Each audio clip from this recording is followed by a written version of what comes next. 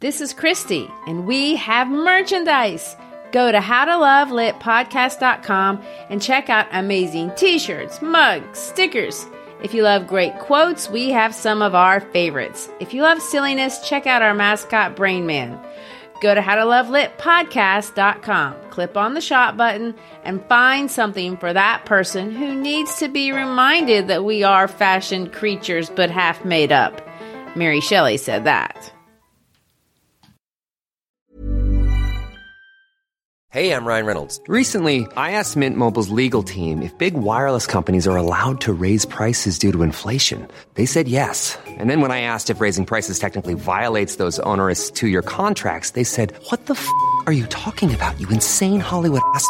So to recap, we're cutting the price of Mint Unlimited from $30 a month to just $15 a month. Give it a try at mintmobile.com/switch. $45 up front for 3 months plus taxes and fees. Promo rate for new customers for limited time. Unlimited more than 40 gigabytes per month. Slows full terms at mintmobile.com. We proudly welcome artist Samantha Sherry as our sponsor on the How to Love Lit podcast. Sam is a world-class artist specializing in animal portraits. We invite you to check out her work at samanthasherry.com. Tell her Christian Gary sent you. Again, samanthasherry.com.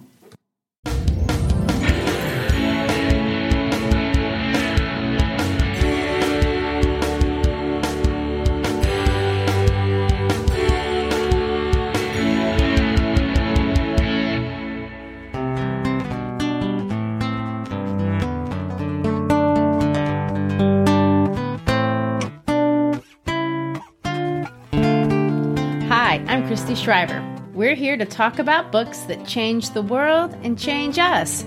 And I'm Gary Shriver, and this is the How to Love Lit podcast. Today, we're going to begin our third episode on Shakespeare's iconic Romeo and Juliet. If you remember back in week 1, we discussed briefly Shakespeare's life, and then we began to explore this idea of what makes something tragic. And you proposed, Christy, that in a tragedy, the protagonist must be noble, and in a sense, he or she must be better than us and undeserving of the fate that he or she has suffered, like we saw in Oedipus or Antigone. But Romeo and Juliet are different. They're not traditionally classic heroes. They're not noble leaders fighting mythical beasts or defying kings. And, you can't imagine Chris Hemsworth, who we all imagine holding Thor's hammer, playing a character like Romeo. No. And in a similar fashion, it's questionable that Romeo and Juliet's death is truly decided by fate. They are teenagers making decisions in the ways you'd expect teenagers to make. You pointed out that half of this play is very comedic, mostly for that reason. And in comedy, we laugh because we think we're better than the fools we're watching. And really the parts we've read so far have mostly been comedic. And the nurse is funny. Romeo is as love-struck as any 14-year-old high school freshman. And his friends are like any friend group that you'd find at Sonic in Memphis. And in fact, there is something lovable and maybe even High School Musical-like in how the first half of that play is constructed. I agree with that. And since you mentioned High School Musical, I think I can see Romeo as a young Zac Efron reciting poetry to Vanessa Hudgens. That would have been a great remake. I wish they'd thought of it. The only thing dark in the first half of this play is all the foreshadowing about death. Even the fight scene is fun and lively and definitely not deadly. Everyone walks away with a big scolding, something like you'd expect a Disney principal and some sort of special to do. But today, we're going to see a darker turn in the play because we're going to get to Act 3, where Romeo kills Tybalt and things go awry. Yes, they will. Just a little literary review.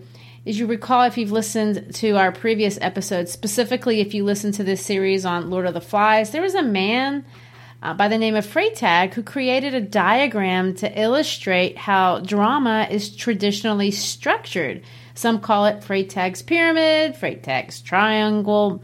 Honestly, most Americans, we call it the plot diagram. So dull. But anyway, Freytag claims that Shakespearean drama has the hero meet his adversary in the third act. It's the turning point, the climax, that moment from which the hero can no longer retreat.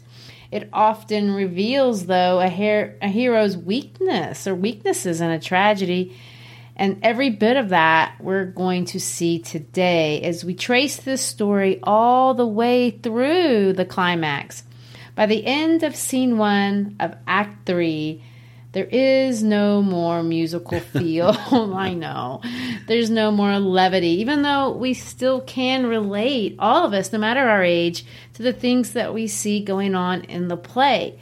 But before we get to that turning point, there's a few more things I think we should pay attention to in the first two acts. So let's go back and see what those are.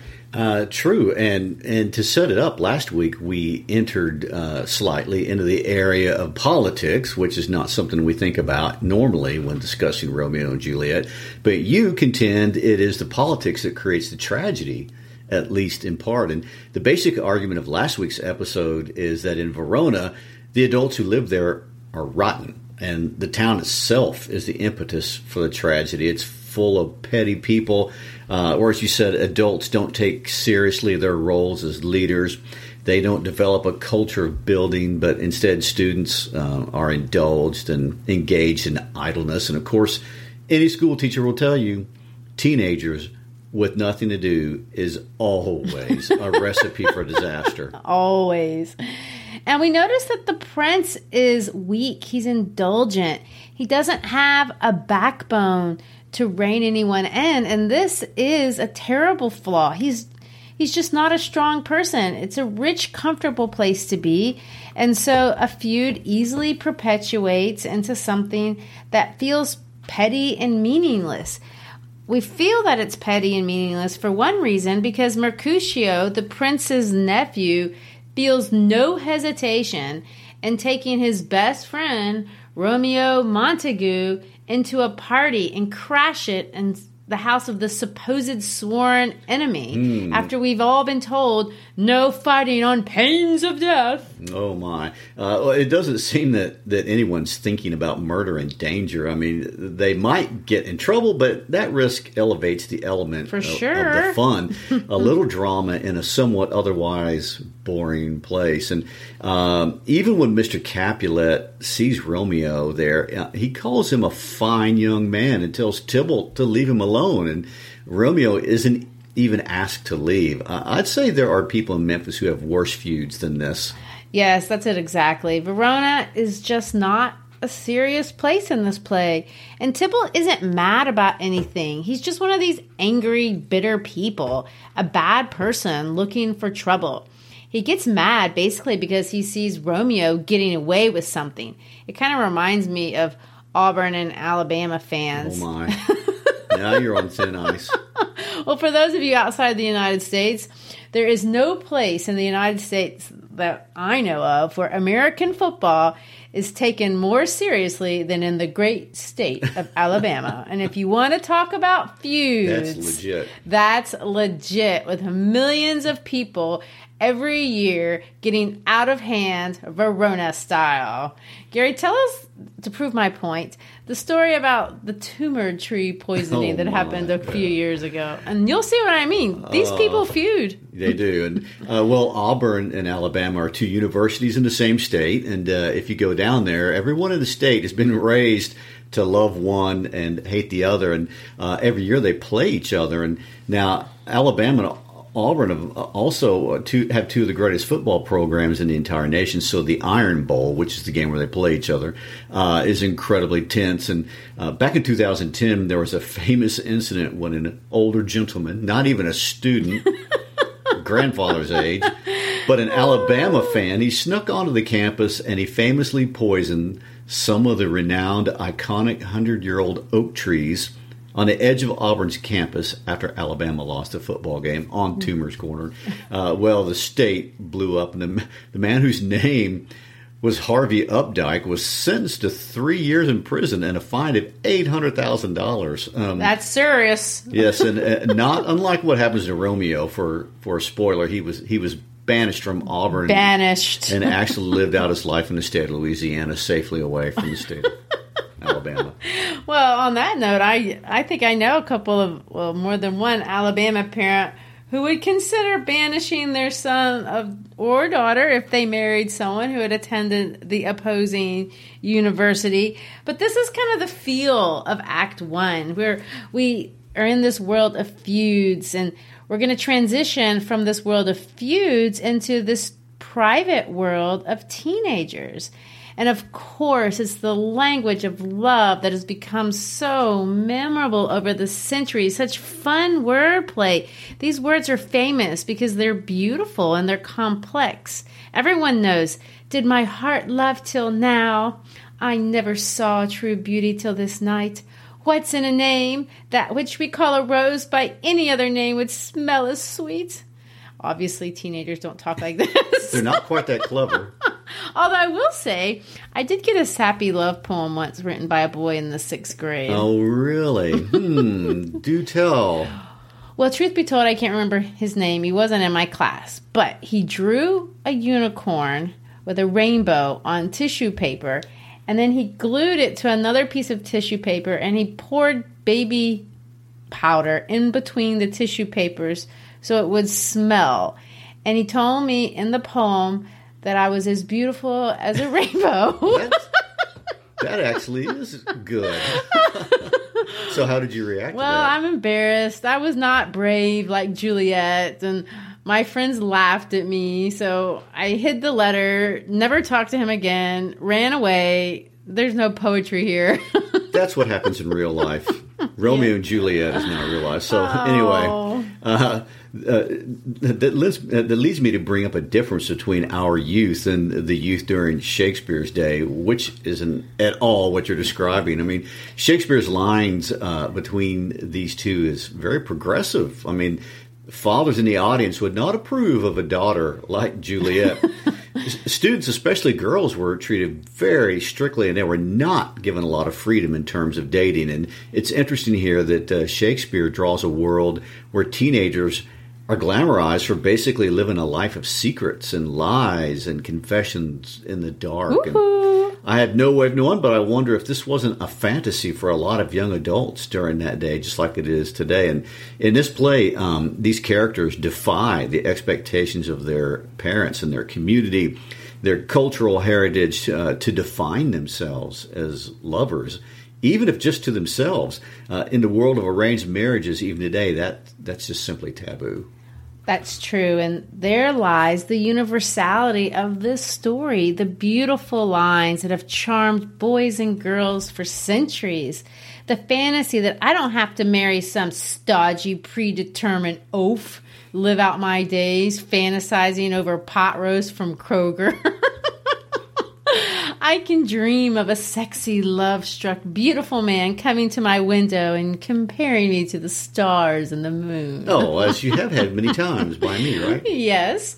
Well, we ended reading those famous lines last week, and if you didn't catch them, go back and re-listen because those lines are really worth hearing over and over again. And this week we will begin by tearing down that beautiful image that we just constructed. And I want to put a different spin on this very famous balcony scene, unlike the starstruck one we've been glamorizing here for a minute. The feminist interpretation of this scene actually is one of my favorites.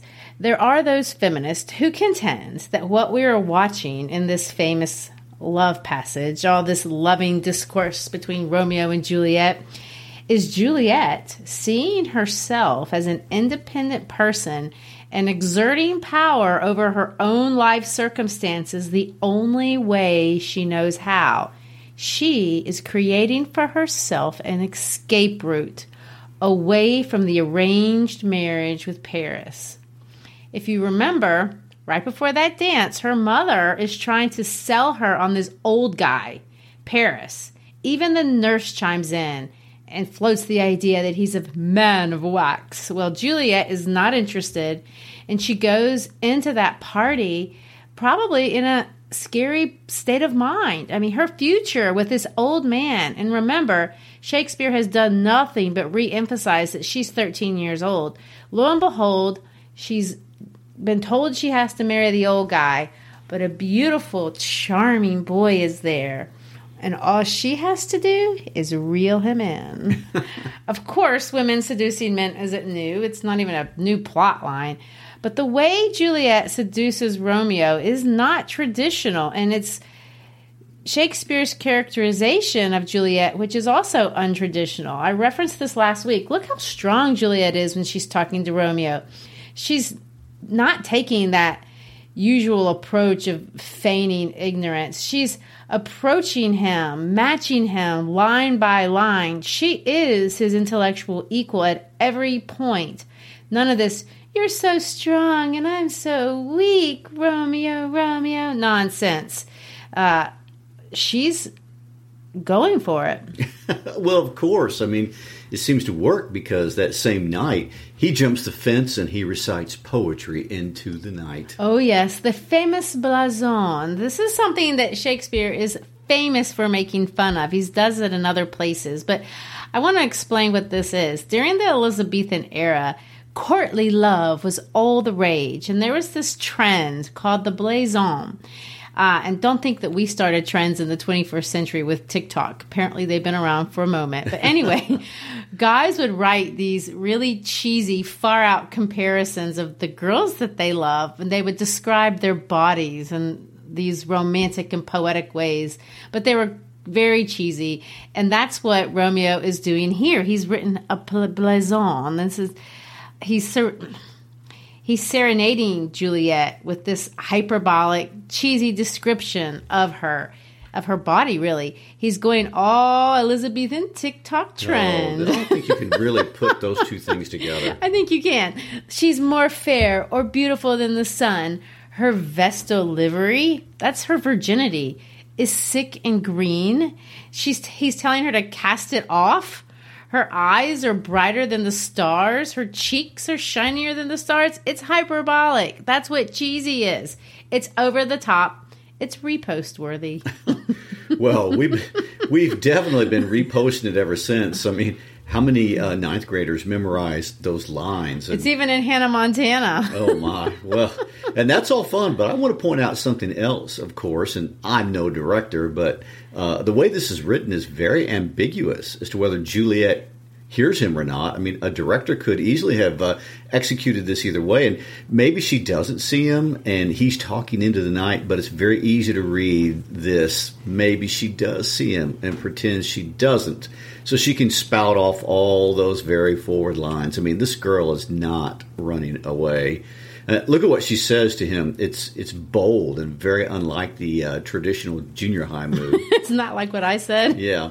She says this: "Deny thy father and refuse thy name." I mean, that's very bold and very untraditional. And in normal marriages, and especially in that time period, the girl gives up her name to take the man's name, and she's inverting the wedding vows here. This is a very big ask of Juliet. You drop your name for me if you dare. Exactly. And notice there's also a lot of bird imagery that comes out of these two. He's going to talk about wings bringing him there. He calls himself a pilot. But one time she calls herself a falconer, which is the person who tames the falcon. Here's where I'm nesting. Oh, no, a painful pun. Yes. Juliet is setting him up to help her fly the coop. Oh, that's two bad puns. You've reached your limit. You could see it as Romeo's in the clouds, and Juliet wants to join him there, and they can fly off together. Oh, you're joining the pun game. Well. Exactly. And she needs help, real help. I'm not sure anything would frighten a 13-year-old girl any more than the prospects of being trapped into a sexual relationship with an old geezer you haven't hardly met. Honestly, look how different these two talk. Romeo is very romantic. He's not being practical because the nature of the world doesn't demand that of him. He can be dreamy. But Juliet, look how it's reflected in her language. She asks him very down-to-earth questions. She asks him how he got in. She references the fact that he could die if he's caught there, although I doubt that's true. But she's bold and direct. Dost thou love me? There's another sexual reference. Romeo asks, "Will thou leave me so unsatisfied?" To which she responds, not with an explanation about her situation with Paris, her parents, and all the things that he might need to know, but it's more of this reeling in. I think we should read it. It's kind of fun. Oh, wilt thou leave me so unsatisfied? What satisfaction canst thou have tonight? The exchange of thy love's faithful vow for mine. I gave thee mine before thou didst request it, and yet I would it were to give again. Wouldst thou withdraw it? For what purpose, love? But to be frank, and give it thee again, and yet I wish but for the thing I have. My bounty is as boundless as the sea, my love is deep. The more I give to thee, the more I have, for both are infinite. The nurse calls, "Juliet!" I hear some noise within. "Dear love, I do." Anon, "Good nurse, sweet Montague, be true. Stay but a little, and I will come again." If that's not reeling, I don't know what is. Oh, blessed, blessed night, I am afeard. Being in night, all this is but a dream, too flattering sweet to be substantial. 3 words, dear Romeo, and good night indeed. If that thy bent of love be honorable, thy purpose marriage, send me word tomorrow by one that I'll procure to come to thee, where and what time thou wilt perform the rite, and all my fortunes at thy foot I'll lay, and follow thee, my lord, throughout the world. Madam, I come anon, but if thou meanest not well, I do beseech thee. Madam, by and by I come, to cease thy strife, and leave me to thy grief. Tomorrow will I send. So thrive my soul. 1,000 times good night. 1,000 times the worse to want thy light. Love goes toward love as schoolboys from their books, but love from love toward school with heavy looks. Well, any thoughts? Is she really a man? Well, I think you're trying to destroy the world's greatest love scene. Well, maybe not. It's just interesting. This is a very hot and steamy dialogue. It's not sweet and innocent like we saw between Emily and George in Our Town. There's passion here, and I believe there is self-interest here. And I don't believe it's just on the part of Juliet. This is a very different relationship between a man and a woman that's expressed here. Shakespeare has made these 2 teenagers very grown up, and in some ways what we're looking at is a negotiation. We see sexual love, we see sexual power. I think it's still love, but a love of a different sort. Eros is what the Greeks called it. Well, I guess with that note, we fly off the balcony, enter into scene 3, and meet the friar, the other adult in this play. And I'm going to predict that you're not going to be kind to this man of the cloth. Correct. You know me well, darling. What is up with Friar Lawrence? First of all, this guy has 0 spirituality. We don't see him at any time in prayer. He doesn't talk of the Bible. He talks of nature, virtues, man's virtues, but nothing is centered around the attributes and concerns of the things of God. He does call out Romeo for being a little hasty with wanting to marry Juliet one day after they met. It's kind of funny. We should read those lines. They're kind of funny. Okay. Holy St. Francis, what a change is here. First of all, we should all start saying Holy St. Francis way more than we do. That's a great line. Holy St. Francis.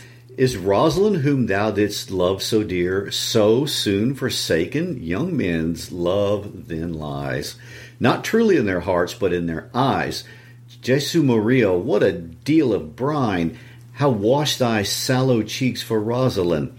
How much salt water thrown away in waste to season love that of it doth not taste!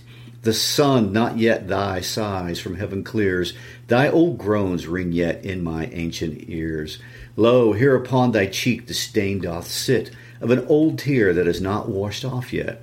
If e'er thou wast thyself, and these woes thine, Thou and these woes were all for Rosaline. And art thou changed? Pronounce the sentence then.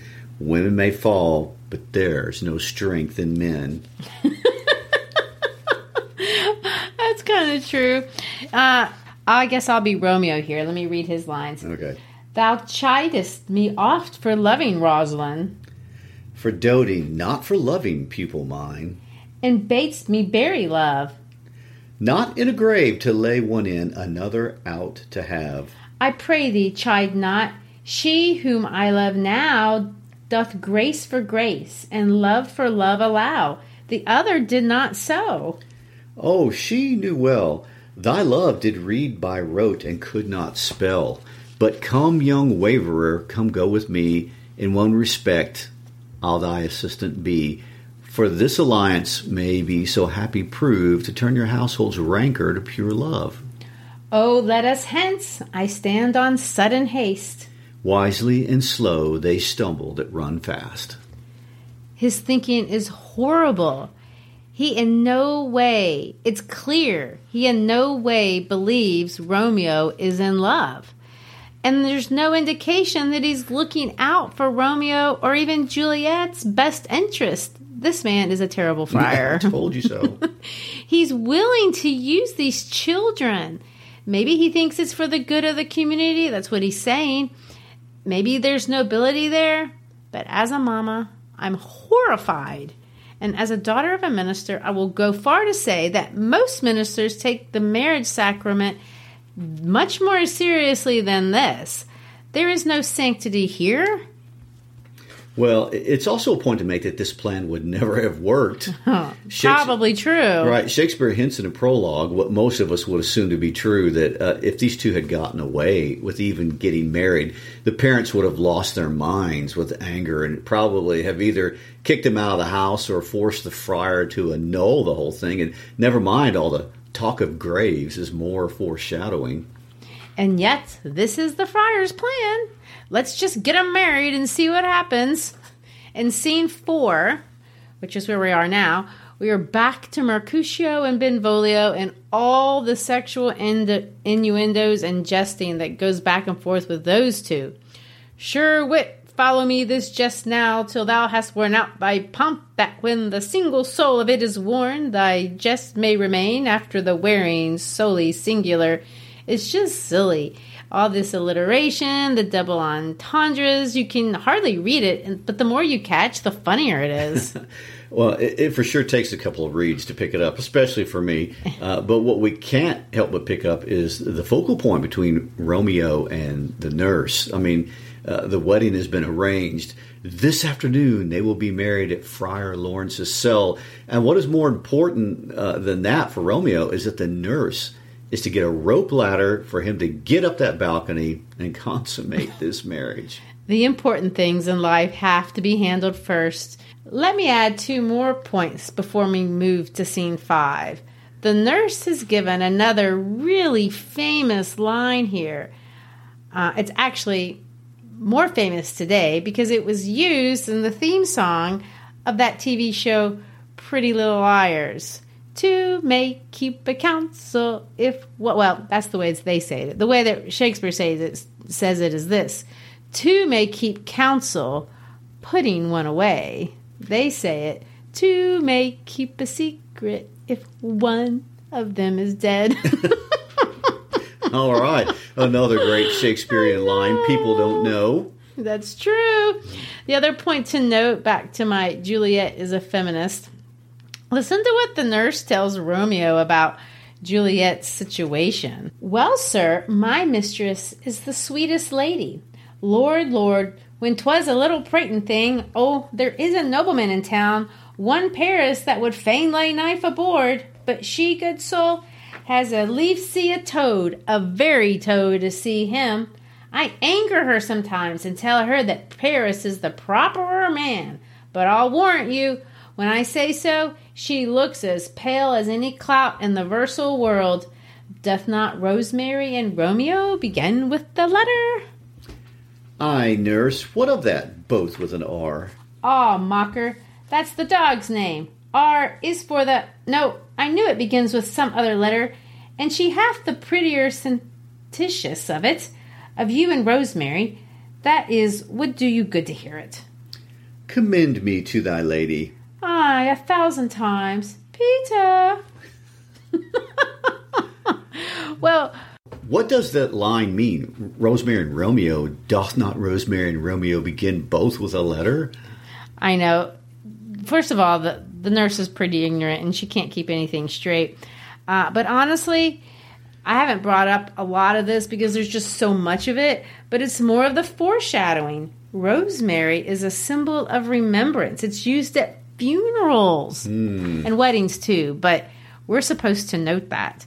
Shakespeare at every point constantly reminds us that Romeo and Rosemary do have a connection. They're heading for disaster.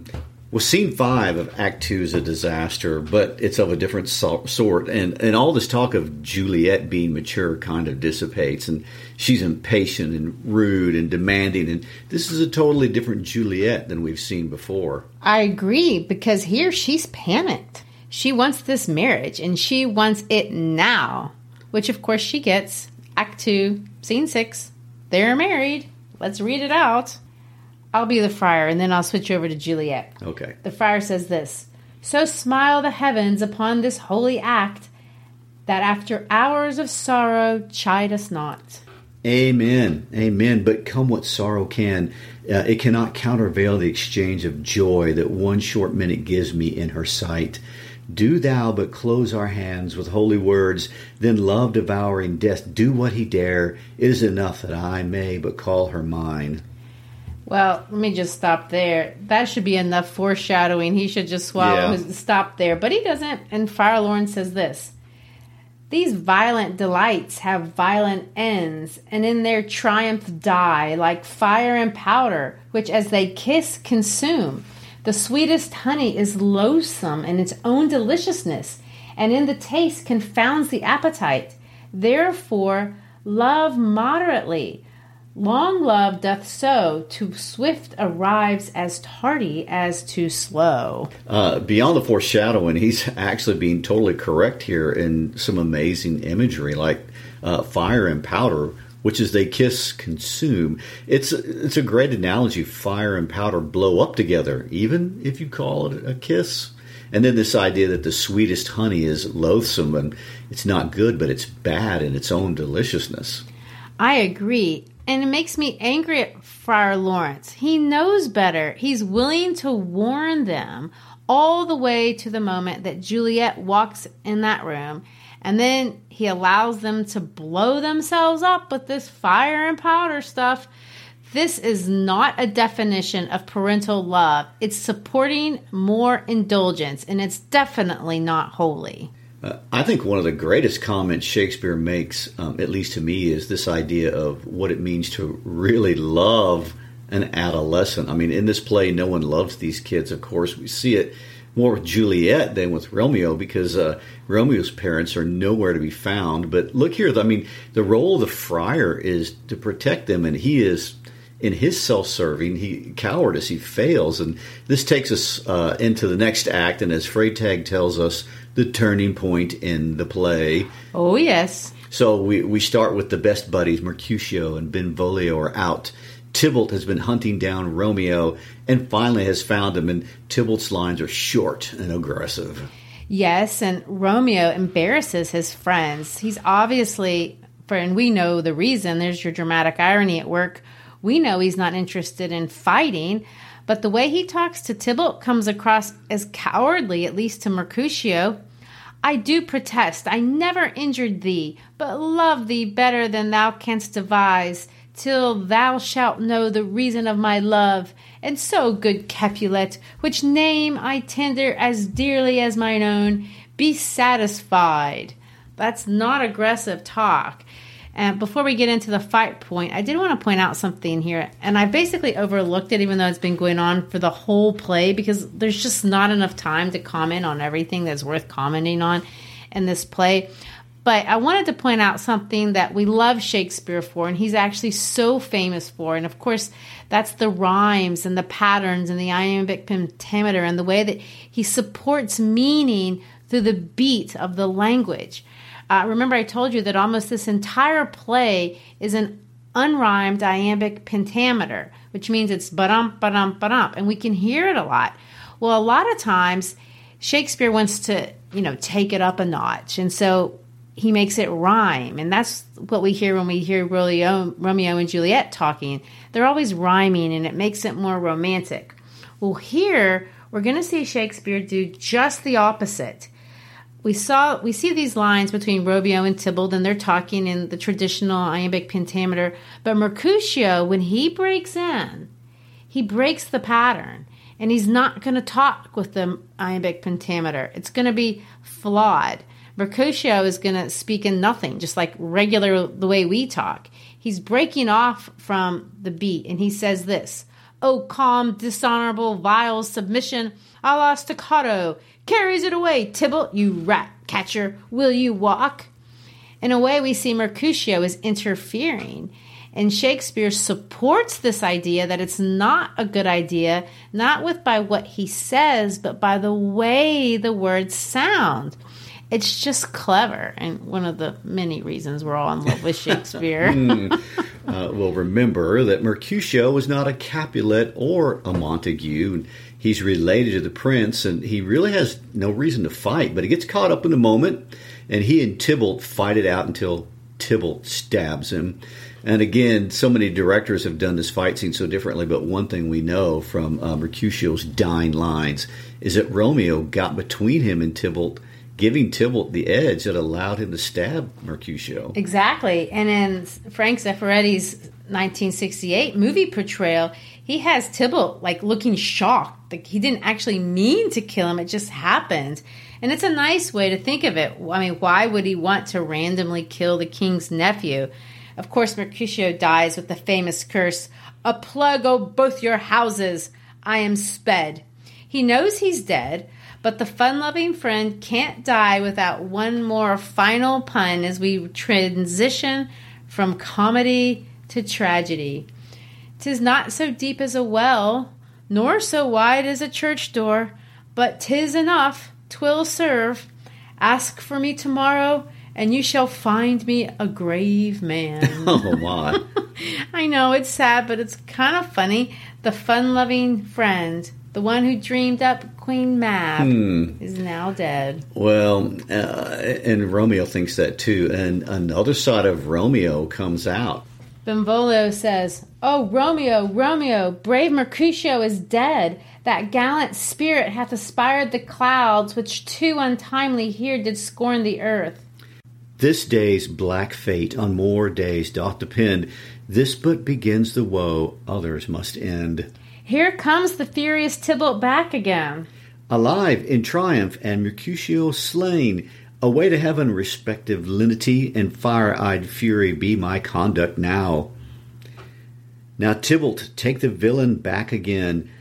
That late thou gavest me for Mercutio's soul is but a little way above our heads. Staying for thine to keep him company.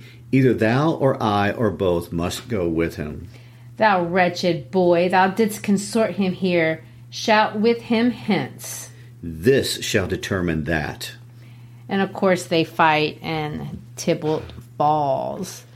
Romeo has to run away. Benvolio's the last man standing, and he has to end up giving an account for what has happened. But before we discuss Benvolio trying to explain what has happened, I do want to point out Romeo's final line before exiting the scene. Read that out for us, Gary. Oh, am I fortune's fool? That one. Yes, it's actually a famous line. He's just stabbed Tybalt. He's lost his mind. He stabbed Tybalt, and look at the line. Is he really fortune's fool? Most people would say, well, you lost your temper, you killed a guy. But Shakespeare is going to put this twist of fate on it, which brings me back to the fate we've seen all throughout this play from the beginning when Shakespeare calls them star-crossed lovers, and at the ball, Romeo says there's some consequence yet hanging in the stars. Do you think Shakespeare's putting the tragedy on fate, or is he questioning it? That's exactly my question. After Tybalt's murder, everyone shows up. Prince Aeschylus, the Montagues, the Capulets, and before anyone can say a word, Miss Capulet is calling for Romeo's blood. And then Benvolio has to tell the story about what's happened, and I don't think that they can blame fate. Well, no, he tells the story pretty fairly. I think he comes off pretty objective.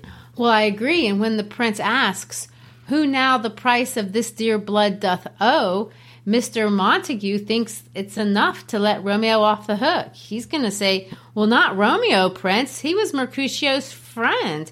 His fault concludes, but what the law should end, the life of Tybalt.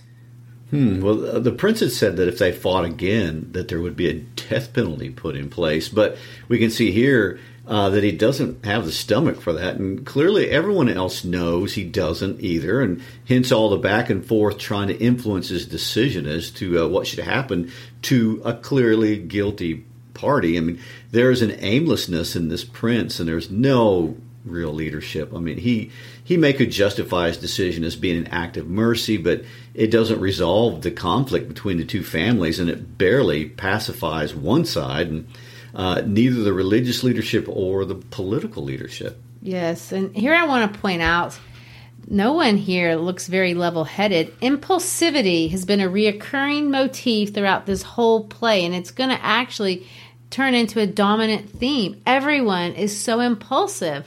Obviously, Romeo and Juliet are impulsive, but so is the friar. So are the parents. So is the prince. Really, the prince, the wise move here would have not been to rush to any judgment and just sit on it. But no, he makes a judgment. Romeo is banished. And what is to happen next, we will see, is one reckless, hasty decision after another for the rest of the play. And of course, death and banishment is the news the nurse delivers to Juliet when she comes in with the rope ladder for the secret honeymoon. And Juliet has been going on and on about the nighttime coming, and every groom wishes his bride were just sitting around saying, "Come night, come Romeo, come thou day and night whiter than new snow on raven's back. Come gentle night, come loving black-browed night. Give me my Romeo, and when he shall die, take him and cut him out in little stars, and he will make the face of heaven so fine that all the world will be in love with night and pay no worship to the garish sun." I mean, can we say a little bit of that cheese you're talking about? Well, for sure. And notice all the dark and light imagery. They're huge in this play. We saw that on the balcony scene. We see it here again. The nighttime is the world Romeo and Juliet get to flee to. They're together at night. They have secrets in the night. Isn't that the reason all teenagers love to stay up at night? Nighttime is the time for fairylands and dreams. And, well, we'll talk more about that next week. But at night, no one is watching. But, of course, the nurse is going to crash this dream with the next few lines when she busts in and says, "He's gone. He's killed. He's dead." Of course, it takes quite a long time for Juliet because she thinks he's talking about Romeo. And this goes on and on until she can finally get the story out of the nurse.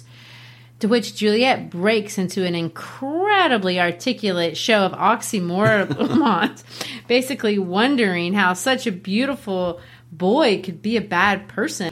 "Oh, serpent heart, hid with the flowering face, did ever dragon keep so fair a cave?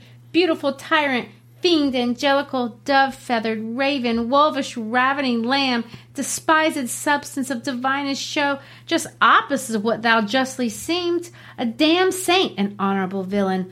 O nature, what hast thou to do in hell when thou dost bower the spirit of a fiend in mortal paradise of such sweet flesh? Was ever book containing such vile manners, so fairly bound? Oh, that deceit should dwell in such a gorgeous palace." Well, she is freakishly articulate. And he's clearly beautiful. And, of course, the nurse can explain it all with, "All men are evil, and I need a drink. There's no trust, no faith, no honesty in men. All perjured, all forsworn, all not, all dissemblers. Ah, where's my man? Give me some aqua vitae." Well, Juliet takes 1 minute to think through her present situation, and she makes a decision. She is not going back on her wedding vows. She's moving forward. Again, I want to make this point. Juliet is a modern-day pragmatist. Listen to Juliet process her options and then basically decide that Tybalt is not wrecking her plans. Will you speak well of him that killed your cousin? Shall I speak ill of him that is my husband? Ah, poor my lord, what tongue shall smooth thy name when I, thy 3 hours' wife, have mangled it? But wherefore, villain, didst thou kill my cousin? That villain cousin would have killed my husband. Back, foolish tears, back to your native spring. Your tributary drops belong to woe, which you, mistaking, offer up to joy.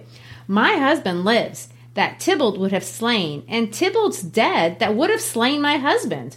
All this is comfort. Wherefore weep I then? Some words there was worser than Tybalt's death, that murdered me.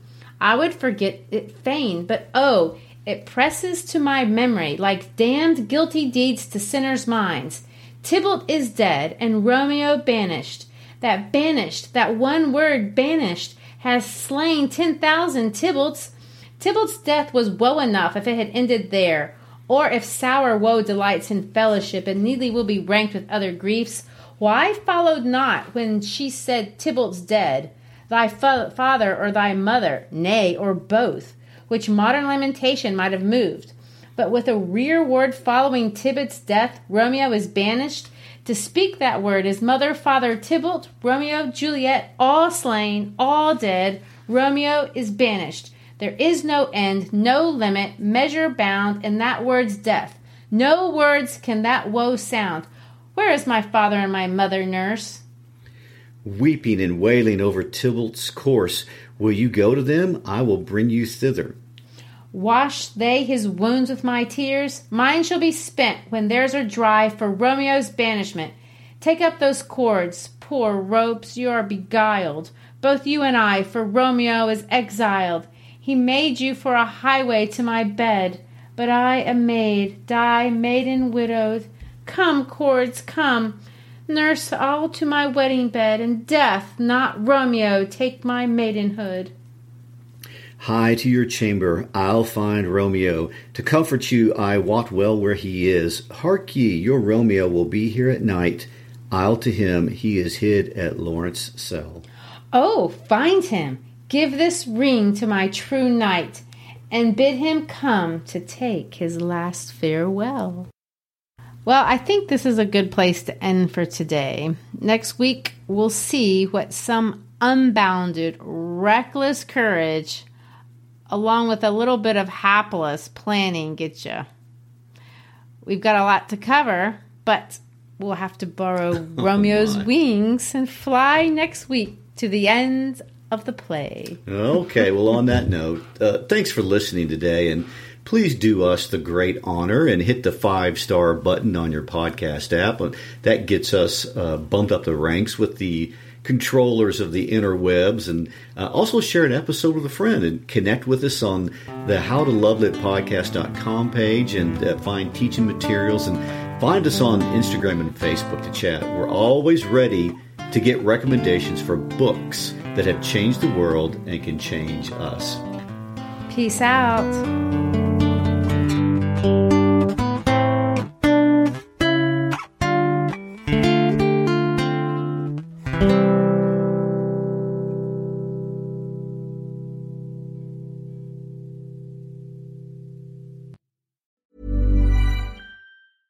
Hey, it's Paige DeSorbo from Giggly Squad. High quality fashion without the price tag. Say hello to Quince.